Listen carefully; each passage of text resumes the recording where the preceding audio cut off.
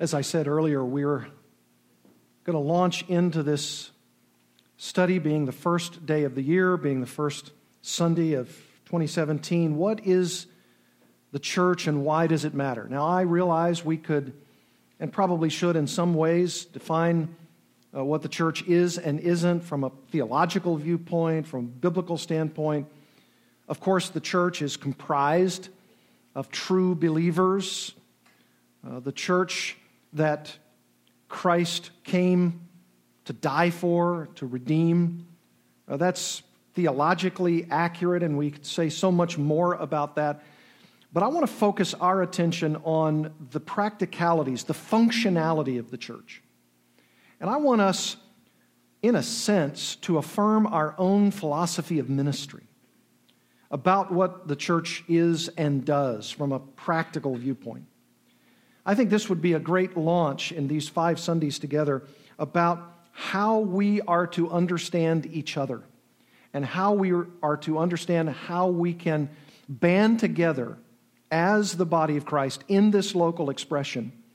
And it seems to me, as I said earlier in our service, that when I spoke to a couple of our elders and we talked about the fact that the last Sunday of this month we're going to have the annual meeting.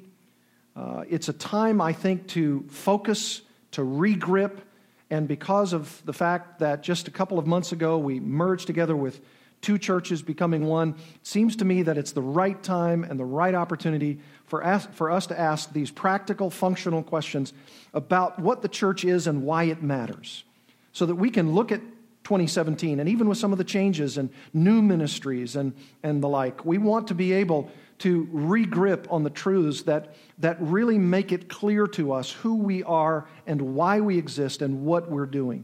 And so this morning I want to give you 5 key ideas. And I want to break them up in this fashion. I want to give you, for instance, a key concept about why the church matters, just in a very brief sentence. And then secondly, I want to give you a key word, even if you forget that sentence. And then I want to give you a key passage which allows us to understand what the church is and why the church matters, okay? And I'm going to do it this Sunday and next Lord's Day, Lord willing, and the one after that, and all 5 Sundays here in January, just continuing to answer the question, what is the church and why does it matter, functionally speaking, for us as believers in Jesus Christ at Bethany Church on the Hill. So let me give you the first one, all right? Number one, why does the church matter? What is it and why does it matter? Number one, the church exists to glorify God. All right? It's not earth-shattering. It's not new material. It's not sort of causing you to be provoked in your thinking about some new way of talking about church, some new way of doing church. No, it's the old path, and we need to regrip on that path. And the number one idea is that the church exists to glorify God, to magnify God. That's the key concept, right? If you want to know what the church is at its heart, the church exists to glorify God, to magnify God. And I'm not talking about just individual believers doing that. Of course, individual believers need to do that. And not just, of course, on Sundays, but through the week. Individual Christians need to do that. But as individual Christians come together, not just on the Lord's Day, but as they come together for all the ministries of the church, all of the various outreaches, all of the ways, all of the days of the week that we come together, whether it's a smaller group or a larger group, whether it's a Bible study or we're all coming together here in the worship center, what we are as a body of believers in Jesus Christ, we are in existence. This is the very reason we are what we are. We are a part of the created body of Christ in this local expression so that we can glorify and magnify God. Okay? That's the key concept. If you want to look for one key word, it's the word doxology. Doxology. That's, of course, from that Greek word doxa, which is the word to glorify. And this is a key word. If you're thinking about what the church is and why the church matters, it's the concept of doxology. And if you'll look back at Ephesians, I'll show you a phenomenal opportunity to focus on our doxology. And here it is in chapter 3, verse 21. I read to you chapter 3 for our scripture reading, a small portion of it from verses 7 to 12. And Paul goes on to say from verses 13 all the way through verse 20 some marvelous things about the church. And here's how he ends this chapter. He says, to him, speaking of God the Father, to him be glory. That's our doxology. To him be glory in the church. So you want to take a verse. If you want to take a phrase of a verse, and if you want to say in your own heart and your own mind, or if you want to explain to an unbeliever why we gather together, why we exist, the answer is we exist to glorify God. This is our doxology. And explain to them what doxology means. It means to glorify God. It means to sing praises to Him. It means to magnify Him. That's what we're all about. This is our raison d'etre, that French word that means this is our reason to be. This is who we are. This is why we exist. And I think, even though I'm not going to necessarily go in a priority order of 1, 2, 3, and we'll get through as many as we possibly can, I do believe this is number one. I do think this should be number one in our list. That God is glorified in the church. Do you see verse 21 of Ephesians 3? To Him be glory in the church and in Christ Jesus throughout all generations, forever and ever. Amen. The church exists to glorify God, to magnify God. This is what we're all about. This is why this particular book of Ephesians, this book about the church, says that we are to glorify God so many times. Look at chapter 1, verse 6. To the praise, the electing grace of God is to the praise of His glorious grace. That adjective, glorious grace, means that we are to glorify God because of His electing purposes in our lives. Look at verse 12. So that we the church, in this case, the Ephesian believers, so that we who were the first to hope in Christ might be to the praise of His glory. Our reason for existence is to glorify God. This is what we're all about. Look at verse 14. The Holy Spirit, who is the guarantee of our inheritance until we acquire possession of it, that is, full possession in heaven, to the praise of His glory. Verse 17, that the God of our Lord Jesus Christ, the Father of glory. He's the glorious Father. We ought to glorify Him. We ought to magnify Him. Verse 18, having the eyes of your hearts enlightened, that you may know what is the hope to which He has called you, what are the riches of His glorious inheritance. Glory, glory, glory. This is our doxology. Chapter 2, verse 7. So that in the coming ages He might show the immeasurable riches of His grace. That's something to glorify God for. This is the glory of God that Paul is talking about. Chapter 3, verse 16, that according to the riches of His glory, He may grant you to be strengthened with power through His Spirit in your inner being. The only reason your inner being is being strengthened is so that you can be strengthened to glorify God because of His glorious grace. Because of the opportunity to preach the unsearchable riches of Christ. This is our doxology. This is our reason to be. Number two, the church exists to be a repository of divine truth. The church exists to be a repository or a deposit, a planting of something within something else. And the church, being that something else, is which the truth is deposited. It's a repository of divine truth. Turn in your Bibles to 1 Timothy 3:15. You remember there in 1 Timothy 3:15, we went through it a couple of weeks ago, and I talked about the fact that he says there we're the household of God. That means that we're a family. And then he says the church of the living God. And then he defines what the church is, or at least what the church does. And functionally, he says there, the church of the living God, is the pillar and buttress of what? The truth. The truth. So I said to you, these columns here, these columns help hold up this building, physically speaking, quite literally. And the floor, this concrete floor underneath the carpet, with all of its reinforcement bar underneath that, and with all of the pillars that are underneath the ground, that's the buttress of this building. That's that which keeps the foundation strong. Save an earthquake, right? And that particular truth of 1 Timothy 3:15 is telling us, as is all of the pastoral epistles, that there is a certain deposit. There's a certain repository that holds the very truth of God. And you know what that repository is? The church. The church.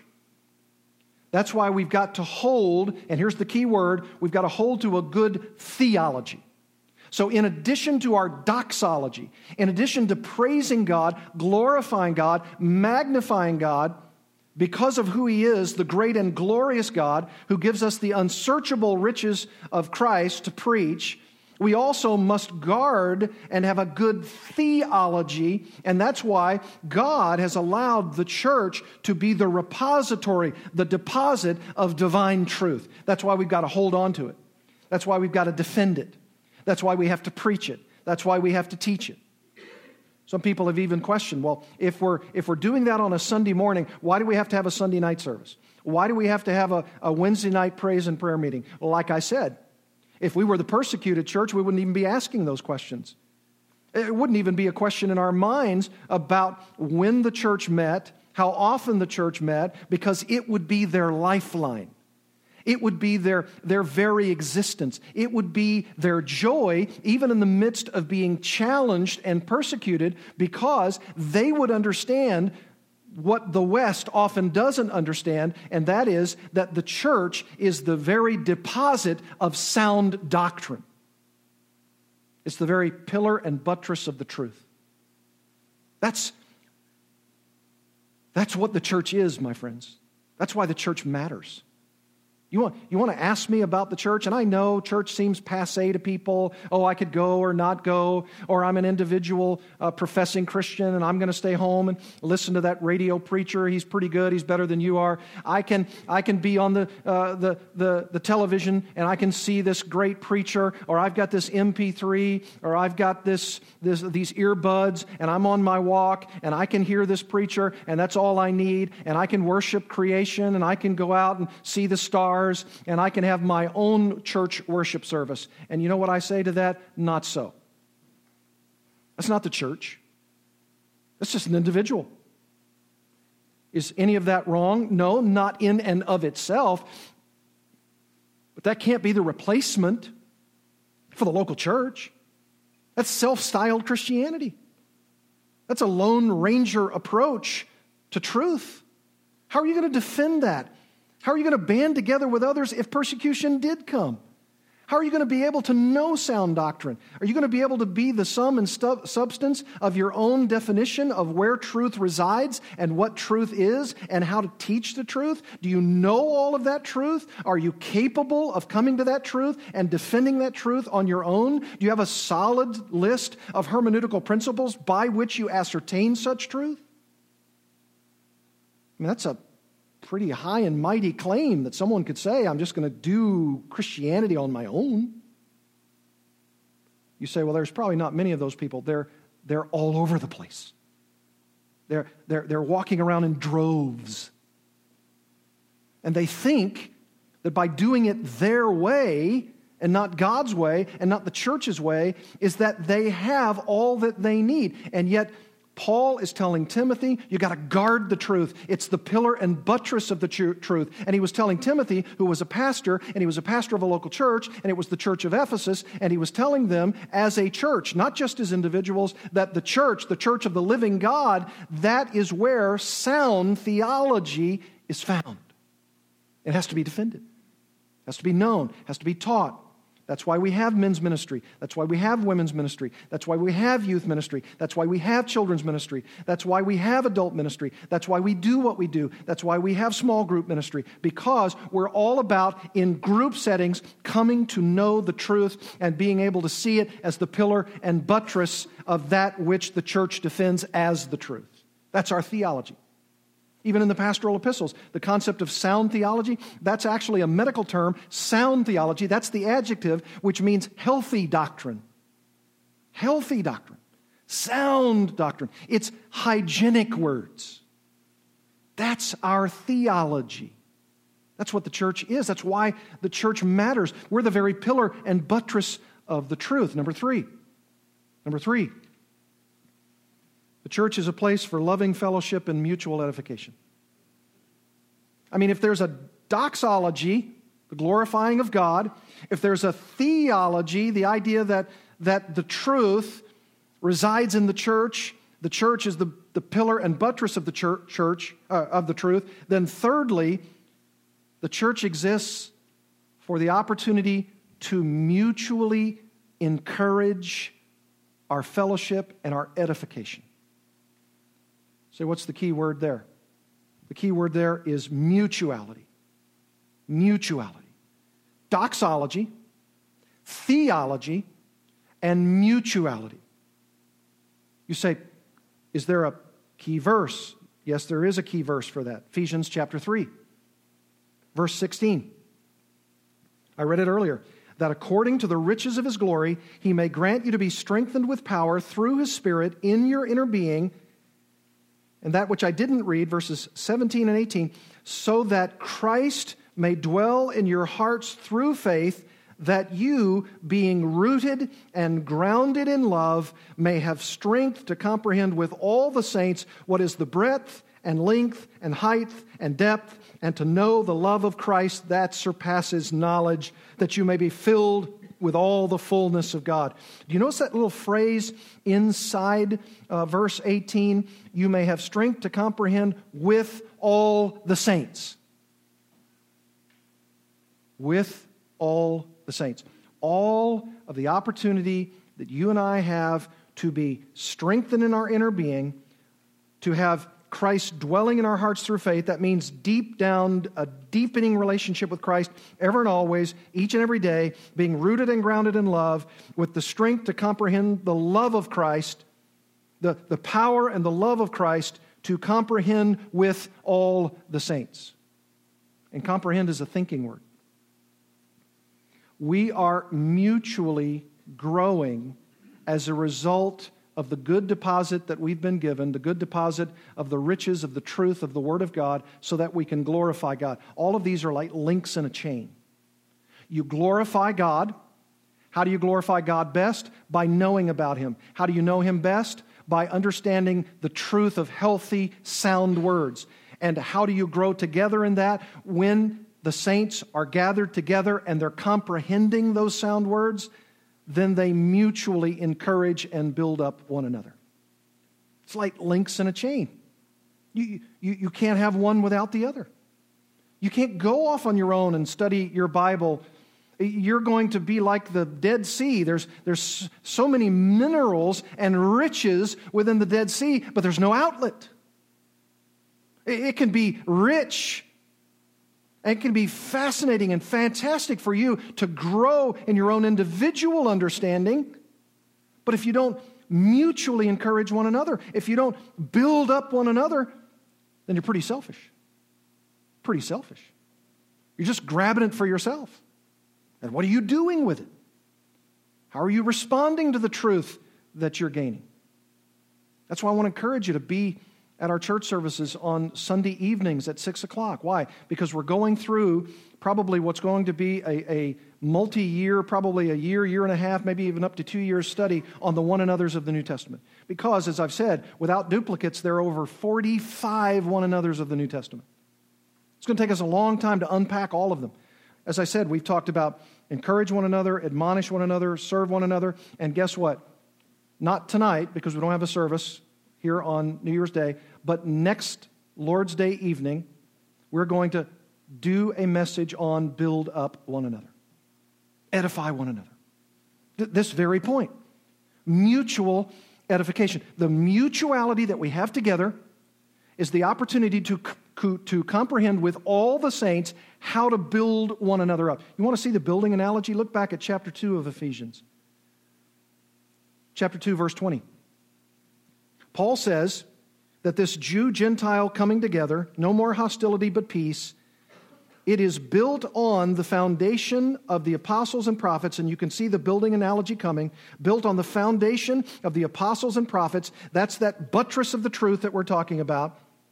Christ Jesus himself being the cornerstone, the most important stone. Verse 21, in whom the whole structure, now we're talking about the raising of such a building, the construction of such an edifice, being joined together, grows into a holy temple in the Lord. Notice it's joined together.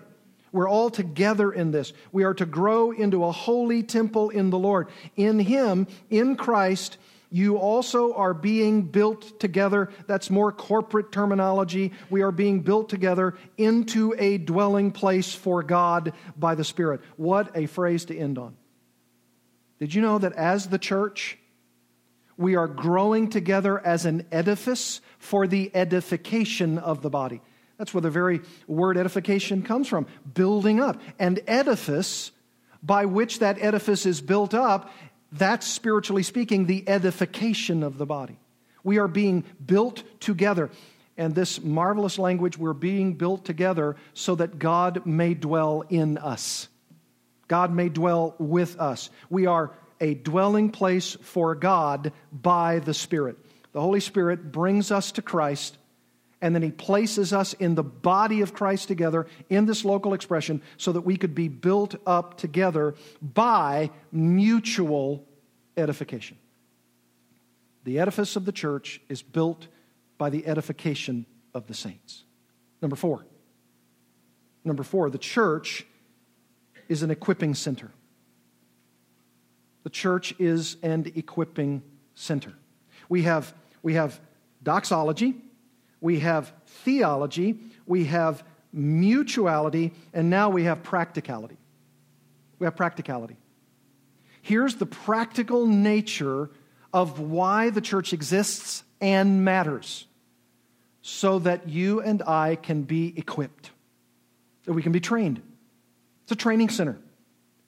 That's why it's not too off to say that when a church builds its physical surroundings and they add classrooms and other buildings, and maybe they're going to add classrooms to have a Christian school, or maybe they're going to have a college, or maybe they're going to have a seminary, or maybe they're going to have some kind of training ministry by which people are taught and equipped and trained. And that's why sometimes you'll hear churches being called campuses. It's a campus for training. People are being taught.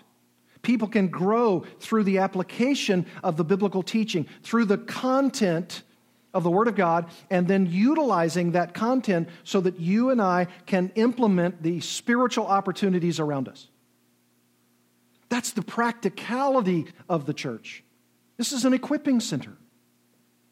By the way, this is why, in my terminology, I don't call this particular room a sanctuary. That's Old Testament terminology. I don't call this the auditorium. I call this the worship center for our corporate worship so that we can be equipped. This is one way for that equipping to take place. And that equipping is for us to be more able worshipers so that we can do the work of implementing very practically what the Word of God says regarding ministry, both inside and outside these walls. This is the practicality of equipping saints for the work of service. Do you want to see it in Ephesians chapter 4? Here's a key passage in this regard, verse 11. And He gave, that is Christ, He gives gifts to the church. He's the head of the body.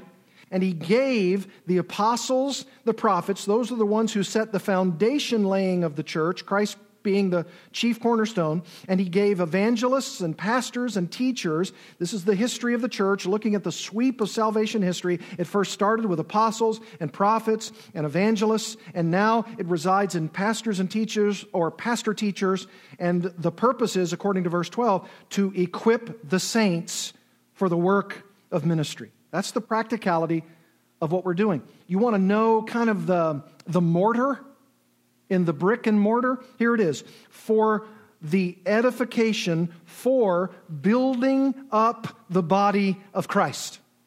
This is our equipping.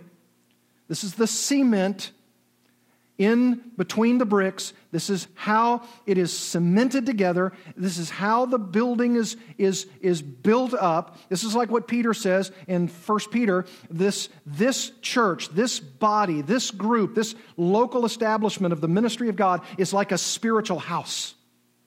And we're being built up gloriously so. And how does that occur? Through the equipping of the saints for the building up of the body of Christ.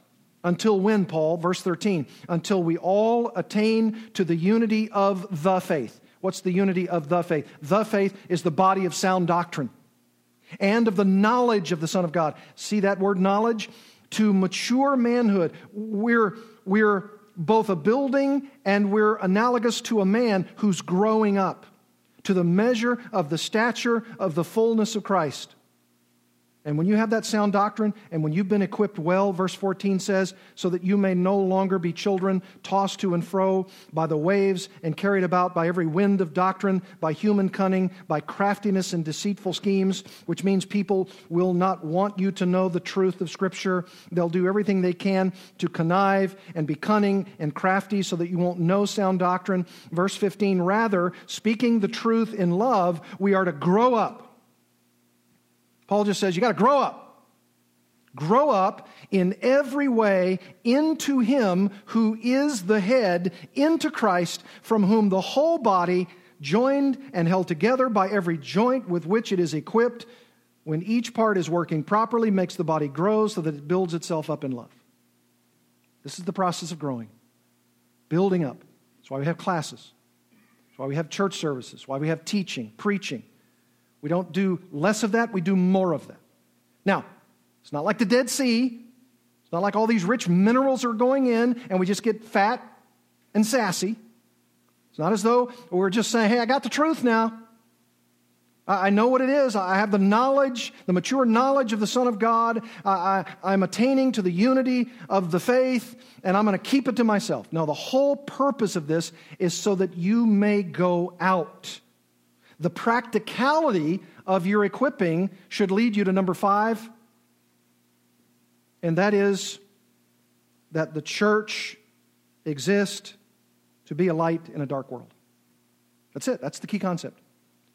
To be a light in a dark world.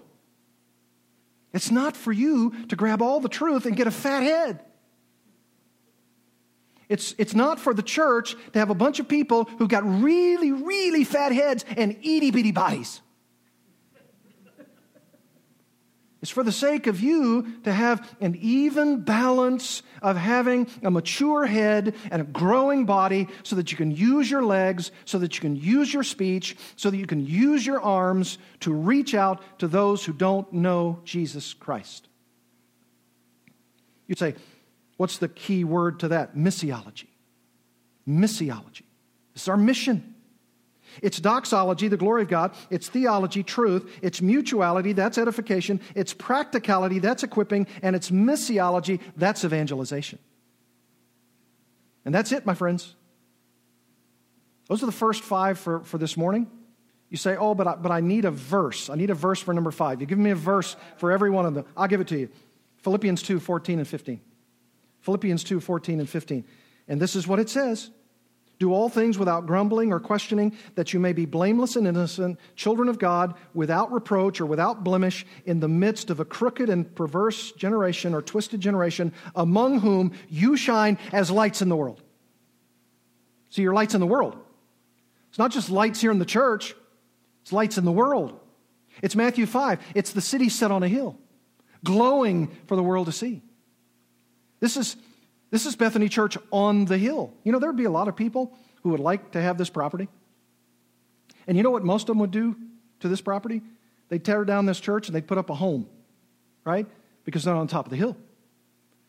There's a reason why we're on this hill. We need to be glowing for the world to see. We need to stop grumbling and disputing and questioning. We need to be blameless and innocent children of God without blemish in the midst of a crooked and twisted or perverse generation among whom we are shining as lights in the world. Evangelization. This is our missiology. And we're not even close to being done. We've got 4 more Sundays to talk about this stuff. Let's celebrate the Lord's Supper together. Bow with me in prayer. Father, we need all these key elements. We need doxology and theology and mutuality and practicality and missiology. Yes, we do. And we need so much more. We need the truth to so cement itself in our minds that we are that spiritual house. We are growing together. And this edifice that's growing is becoming so large that it must be contended with. The world cannot but see what we're doing and hear what we're teaching because we're appearing as lights in the world.